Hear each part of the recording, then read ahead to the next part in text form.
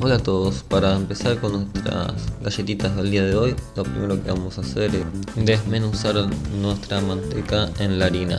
A continuación vamos a agregar el azúcar, 2 huevos y vamos a mezclar bien.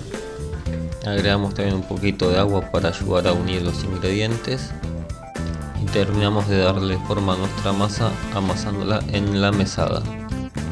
Vamos a agregarle los chips de chocolate y vamos a mezclar bien para incorporarlos. Procedemos a estirar la masa y con un objeto circular vamos a cortar nuestras galletitas. Vamos a hacer una fuente con papel manteca y llevamos al horno. Mirad que quedan estas galletitas, ideal para cualquier merienda o desayuno. Si te gustó el video no te olvides de hacérmelo saber en la caja de comentarios. Nos vemos la próxima.